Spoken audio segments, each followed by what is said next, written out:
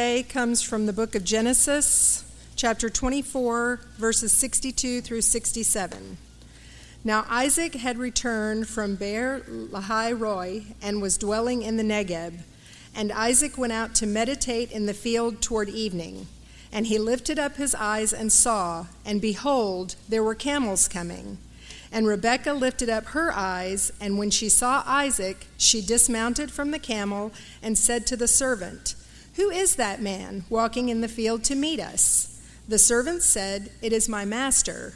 So she took her veil and covered herself. And the servant told Isaac all the things that he had done. Then Isaac brought her into the tent of Sarah his mother, and took Rebekah, and she became his wife, and he loved her. So Isaac was comforted after his mother's death. This is the word of God. Well, this is the most unusual love story in Scripture. And it is most unusual because what precedes what happened here is an arranged marriage. And when we think of arranged marriages, we do not think of love. We think of awkward, strange. Who might this other person be that I meet who is to be my wife or to be my husband whom I've never met? But indeed, Abraham had gotten old. Sarah, his wife, had died. Isaac, their only child, needed a wife. And Abraham said to his servant, "I want you to go from where I am." Which, if we were looking at a map of Palestine, you would have the Sea of Galilee. There's the Jordan River that runs south out of the Sea of Galilee into the Dead Sea. And Abraham had settled there around the Dead Sea. He had come from the Fertile Crescent. You remember that from school, from Mesopotamia. The land between the two rivers, the Tigris and Euphrates rivers. That's where Abraham had come from. And there he was. And he says, "I do not want you to get a wife for Isaac from people here. Go back to my people." And that's a whole nother subject, why you could marry somebody you're related to then. But we could talk about that another time, or I think there's a blog article on my blog on that from a couple of years ago. But the servant is given these orders to do it, and the servant has a hefty task, and he says, "Well, what if it doesn't work out? What if I don't find someone? Should I just get a girl from here?"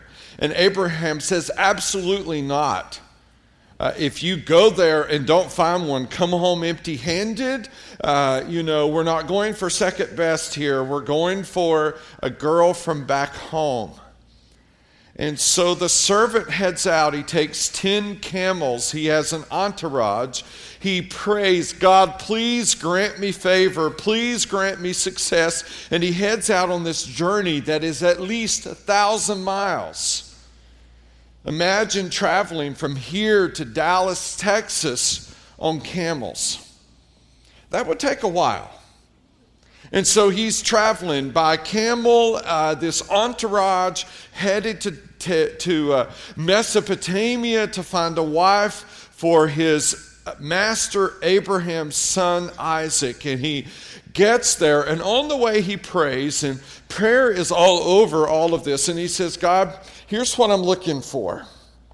When I get there, I want a girl who'll come out and offer to me a drink of water.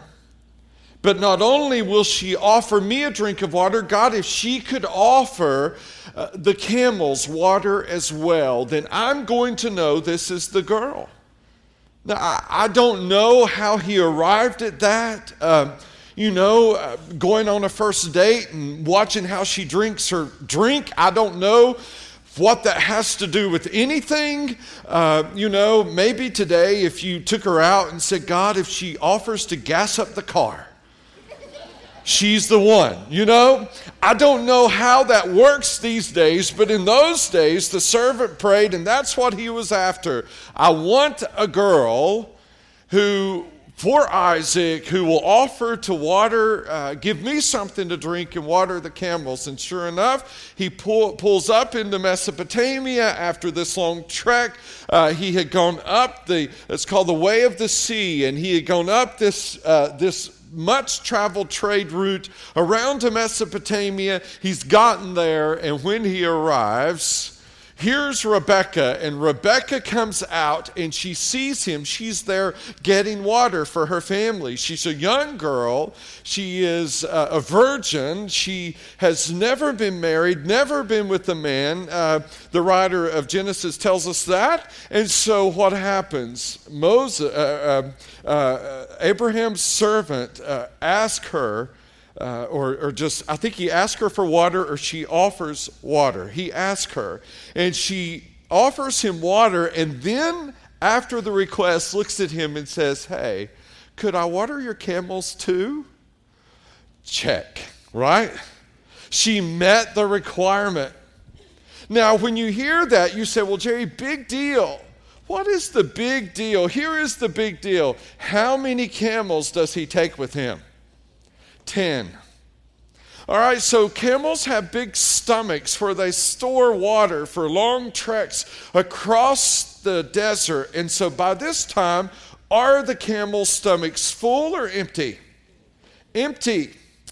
And she's got a water jar, which most likely holds somewhere between 2, 3 to 5 gallons of water. So for her to offer to water those camels means that she's going to do this. And let me demonstrate.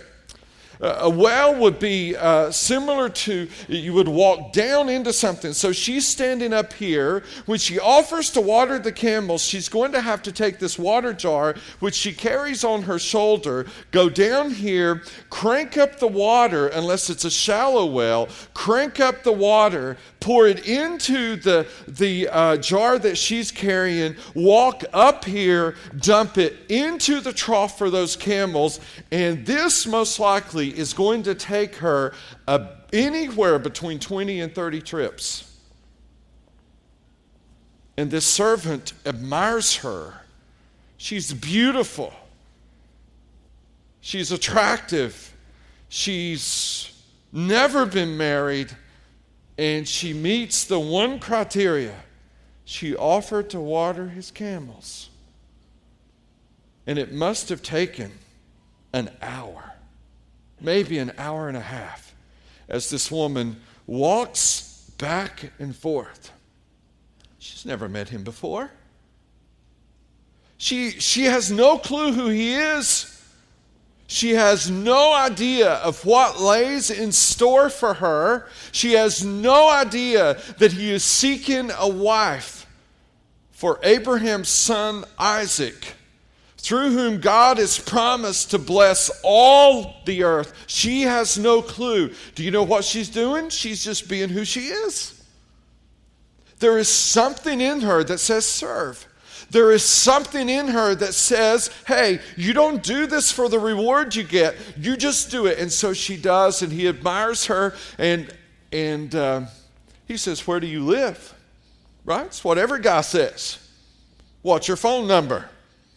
All right, so they didn't have phones in those days. Where do you live? And she tells him, and well, is there room for the camels? Yes, there is plenty of room. She says, come join us. He gets there. He wastes no time. Her big brother comes out like, what's going on? All right, as big brothers ought to do. And so her big brother comes out to figure out what's going on. And when he comes out, he says, what are you guys and what are you up to? And the servant wastes no time. He says, well, I'm here looking for a wife for Isaac. You remember Abraham? He used to live here. He left, and turns out they're related. They remember one another. And he said he gives the girl a gold ring. She knows there's something significant about that. And he says, she's the one. Whoa. And so they go meet with the dad. The dad says, well, it'll take a while. The servant says, I'd like to leave tomorrow. Wasting no time, right? Absolutely wasting no time. And I would say, if you've traveled 1,000 miles across the desert and you find the one, don't waste any time. Just go for it. And so that's in fact what they do. And they go ask her, and she says, sure. Sure, I'll go. And so they very quickly get together things. They have a meal that night. And the next day they trek out for this 1,000-mile journey with, gosh, she just met to meet the man who's going to be her husband. You know, I doubt anybody in here has a story like that. My guess is if you're married, you met your wife differently. And that you met your husband differently, but not for Isaac and not for Rebekah. And so they make the trek and they come to where Isaac is. And when they do, this is the section Margaret has read, we discover 3 simple principles, men, for how we are to live with our wives. Last week we looked at our most important relationship, which is our relationship with God. This week we look at our second most important relationship, which is our relationship with our wives. Next week we'll look at our third most important relationship, which is our relationship with our kids. So, number 1 principle, if you're taking notes, is to love your wife spiritually. Love your wife spiritually. What happens when they approach the field? Isaac is meditating. He's praying. Now, you may think, well, that's just a coincidence, but it really isn't. We'll discover it just a little bit later when prayer becomes a critical thing in Isaac's marriage. But when they approach the field, he's meditating, he's praying. Why might Isaac be a man of prayer? What in his life would have led him to become a man of prayer? Let me talk about that for a moment. Isaac was born late in his parents' life. If you know the story of Isaac, you know that Abraham and Sarah prayed and prayed and prayed for a boy, and finally God gave them a boy, but she was 90, he was 100, and he was the much anticipated, long-awaited son. But something happened in Isaac's life, and it would either make him better or bitter. There's no straddling the fence on this event in Isaac's life. One morning, his daddy woke him up and he said, we're going to a mountain, and we're going to this mountain to offer a sacrifice. Okay. Isaac knew about that. No big deal. So they trekked out. It's a 3-day journey. They get to the foot of the mountain, and Isaac looks at his dad because there's a problem. And what is the problem? He says, Dad, we've got fire. We've got stuff to build a fire. We've got the wood. We've got everything we need except the sacrifice. And Isaac's dad, Abraham, looked at his boy and he said, God will provide. That was it. And so they trekked up that mountain. Together they built the altar. They put the wood on the altar. And then, in the most unthinkable turn of events, Abraham looked at his only son, Isaac, by Sarah, and said, you're the sacrifice. That is absolutely unthinkable, isn't it? There's no dad, no mom in the room who can fathom that. So they took the boy, Abraham took his son and bound him and laid him on the altar and drew back the knife. Can you imagine? Isaac was most likely a teenager at this point. Can you imagine the fear in his eyes? You either come out of that bitter and angry at God and your dad, or you come out of that celebrating a God who provides in the direst of circumstances. An angel grabbed Abraham's hand and said, I know that you trust me. pulled his hand back, there was a ram caught in the thorns. Abraham took that knife with which he would have killed his son had God ordered him to follow through, and he cut the cords, and together they sacrificed the ram and offered it to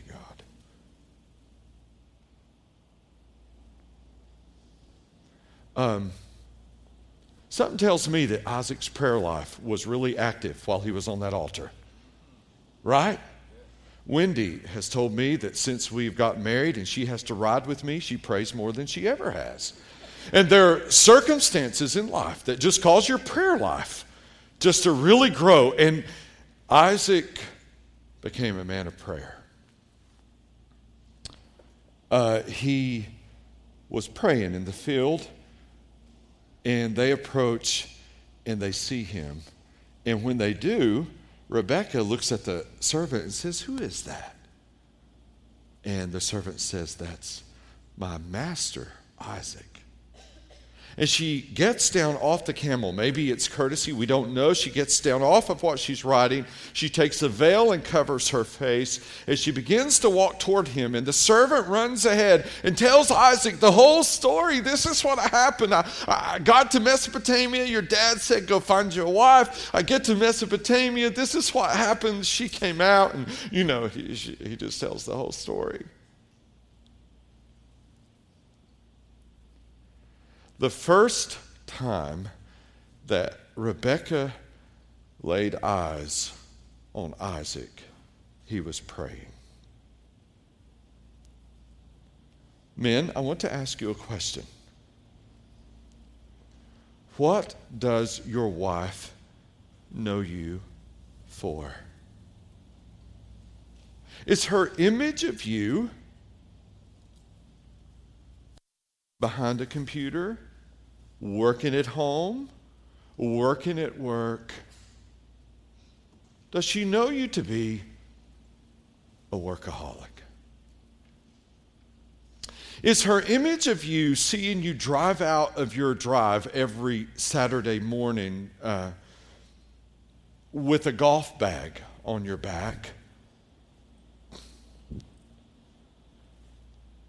Or is it every fall with bow and gun, and it's been years since you've been on vacation, and she'd love just a little bit of what you give a lot of time to? Is that how she pictures you? Or does she realize that when it gets tough, she'll text you or call you, and immediately you'll pray? Are you a praying husband?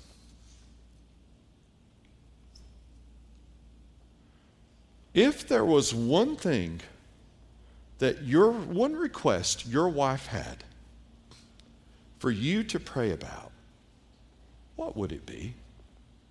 If there was one prayer that God would answer for your wife, do you know what that is? And if there's one thing you say, I could pray about for her every single day, and she would be thrilled that I'm lifting this up to the Lord, do you know what that is? Love your wife spiritually. As a matter of fact, in Genesis 25, very next chapter, Rebekah has a common problem. She's barren. She can't have children. And Isaac, what did he do? It says Isaac was 40 years old when he took Rebekah, the daughter of Bethuel, the Aramean, and you see that, verse 21, and Isaac prayed to the Lord for his wife because she was barren, and the Lord granted his prayer, and Rebekah, his wife, conceived. Isaac knew the hurt of Rebekah being barren, and he prayed for her. If your wife had one request and God would answer that one request, what is it? And when is the last time the two of you have sat and you've said, I know I've been here before, but now I'm here again, and here it is. And you take and hold her hands, and together you pray. love your wife spiritually. Second, love your wife physically. Notice what happens. If you look at the language in this text, it may not be apparent to you from the get-go. But if you look at it, verse 67 says, Then Isaac brought her into the tent of Sarah his mother and took Rebekah, and she became his wife, and he loved her. Brought, took, and became are all in Hebrew sexual language. All of it. They consummated their marriage by the act of having sex with one another. And I would say to you, young men and young women in the room, this is another critical teaching that is indeed reserved for marriage and marriage alone. And I would say to you, those of you who are married men in this room, have eyes for your wife and for her alone. Love your wife and your wife alone sexually. Maintain in every possible way fidelity in your marriage. Do not travel down the road of adultery. Do not take step 1 and step 2 and step 3 and somehow believe the lie that step 4 doesn't naturally follow step 3. I was listening yesterday to WMIT, and that song, it's an older song, came on, but it says it's a slow fade when you give yourself away. People never crumble in a day. Families never crumble in a day. Marriages never crumble in a day. It's a slow fade. It's a gradual giving away of yourself. It's a gradual turning away from God that leads to a full-on away from God. And so Isaac took her and loved her sexually. I would say to you men that this is an area where you can constantly be in communication with your wife. And if there are problems, address them. Don't be too proud. Address the problems. If there are issues, address the issues. Talk about them. Talk about them to a counselor, a doctor, whoever they may be. Don't be proud in this area. We have some resources in the back that may help you in our media center. You just need to love your wife physically with the aim for her satisfaction, not yours. And then finally, love your wife emotionally. Notice what happens here. So Isaac was comforted after his mother's death. That's interesting. So Isaac was comforted after his mother's death. What does that mean? Isaac's mom died 3 years before this. Okay, that gives us insight into grief. It takes a while. But that's a whole nother sermon for another day. Grief takes a while. 3 years later, Isaac still misses his mom. That's normal, by the way. But do you know what Isaac did? He allowed his new wife, Rebekah, access to his heart. He let her comfort him. And men, we struggle with that, don't we? There's something about us that once we want to be comforted by our wives, yet at the same time we feel a little weak when we let her in. We feel maybe it's the vulnerability we don't like, but But wives want you to let them in. They want to know when you're hurting. They want to know when you're struggling. They want to pray with you and pray for you. I asked a while ago, what is the one request your wives have that they would love for you to pray about? But the question here is, what is the one request you have that you would love for your wife to pray about? What is that one thing that if God could answer that prayer, that she could lift up for you? Isaac let Rebekah in. And he loved her. Unusual language in the Old Testament, by the way. It says, she became his wife, and he loved her. So Isaac was comforted after his mother's death. Maybe I'm alone as a man in this, and if I am, then I stand alone. I just struggle with this. I struggle to let Wendy in. I struggle to let her know when I'm hurting. I struggle to let her know when I'm struggling. And it isn't good, but I struggle with it.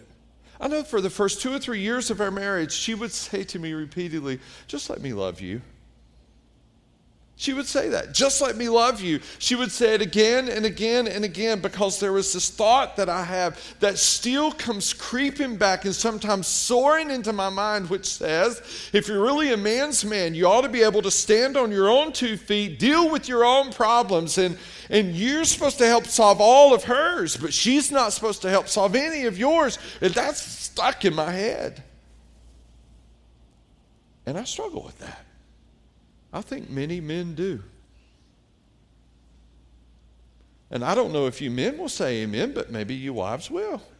Amen? Wives? Amen. All right, so I heard some. The rest of you don't want to out your husband sitting beside him. I'm good with that. Just this very week, many of you know Trent had surgery on Thursday. And his surgery this week is the hardest one yet. It's just super hard. Lasted 5 hours. And we're sitting in Chapel Hill, and it's a 5-hour surgery. And I'm really, for more than any other surgery, struggling.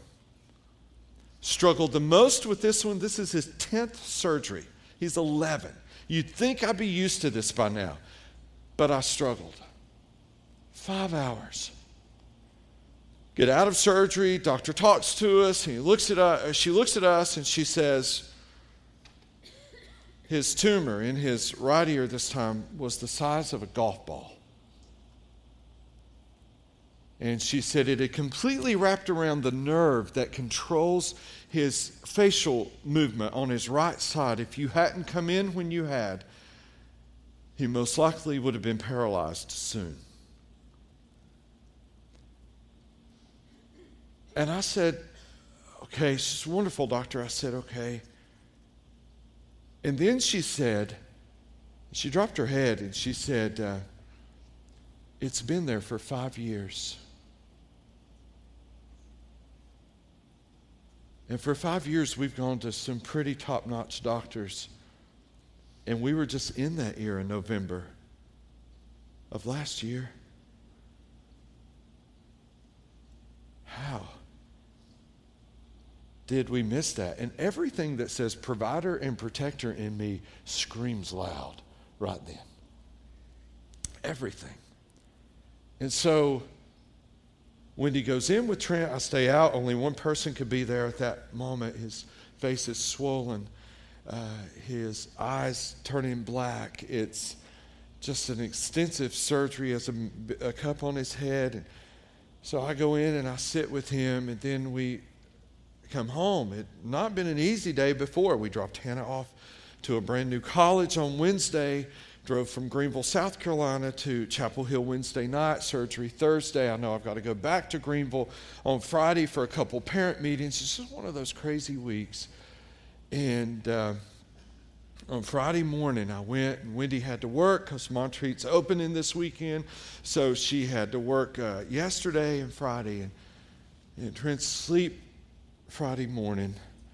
And I just went and sat in the living room and cried. I just sat there and cried. Grateful, like tears of gratitude. I'm just so glad we got the surgery and got it done. I'm so glad for that. But then just exhausted, just drained. Just drained. And so I almost blew it again. It's just hard to preach today. It just is. And had a meeting with a group of men in my office about something else, and then they prayed for me, but then I shot Wendy a text, and I said, honey, she's at home with Trent, I need your prayers today. Do you know how much it took me to send her that text?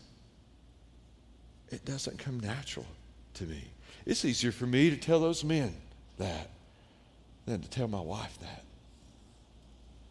She fired one right back. I will be praying. Is there anything more I can do?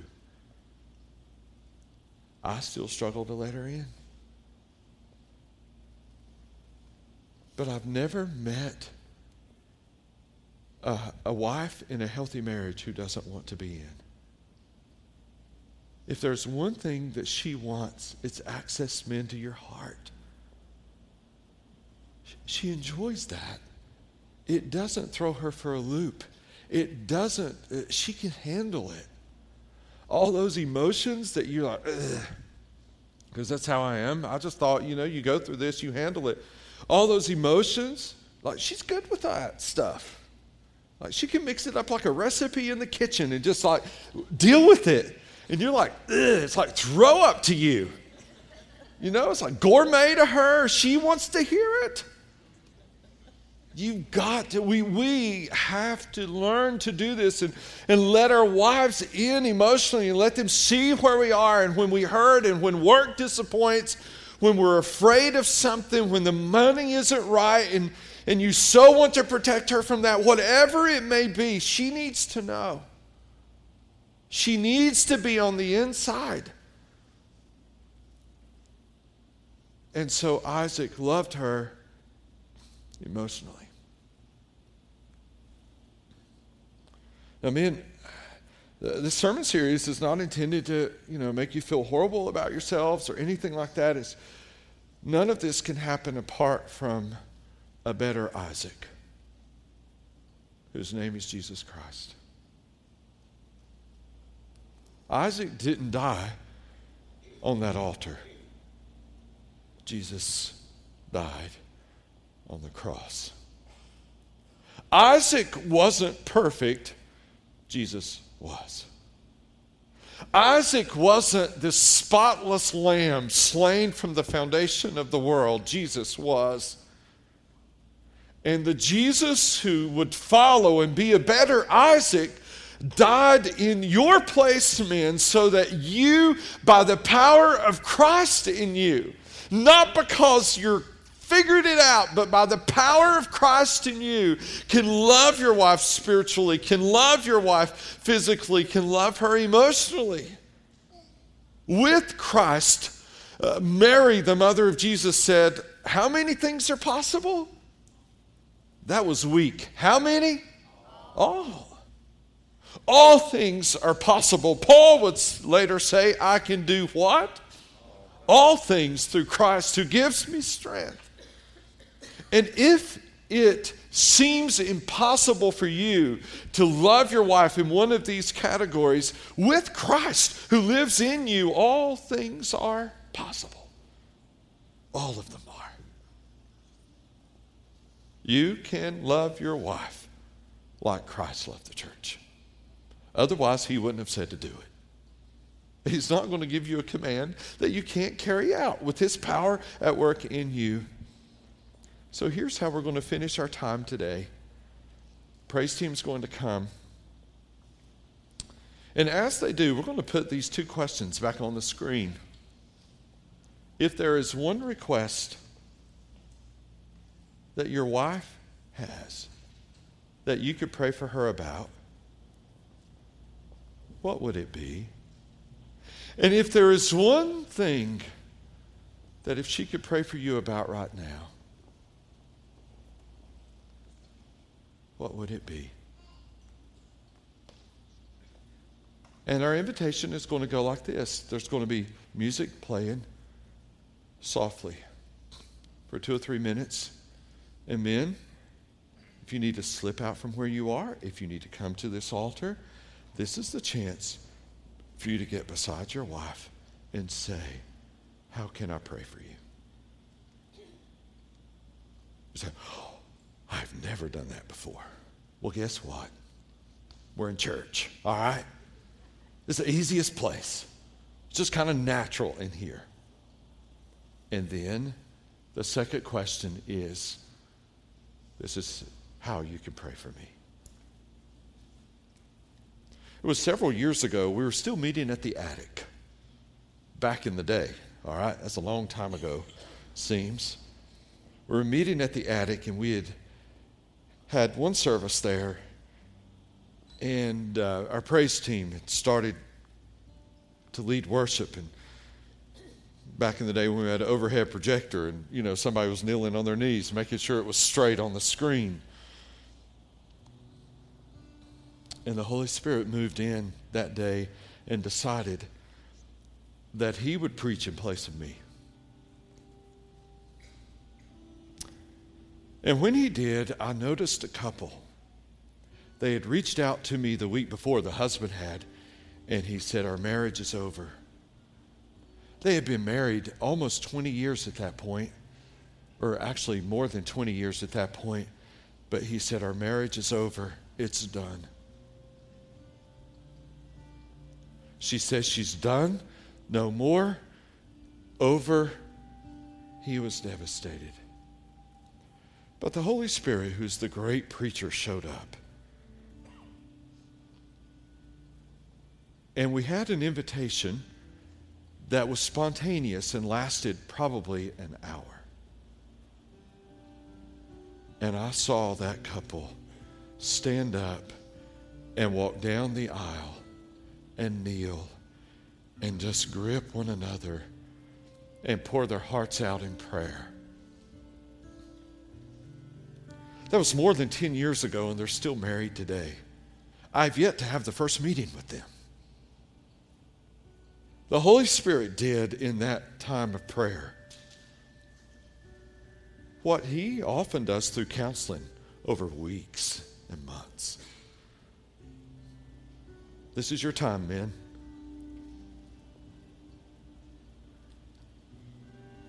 So to make this easier, I want all of us to stand. If you say, Jerry, I'm here and I'm not married, it's a wonderful time for you to pray for all of these couples around you. So let's stand. You find your wife. These are the 2 questions. Neil, if you could put those questions back up. These 2 questions are, I'm sorry, I was looking at my screen. Find your wife. Spend a few minutes praying with her right now. And if you want to come forward, feel free to do that.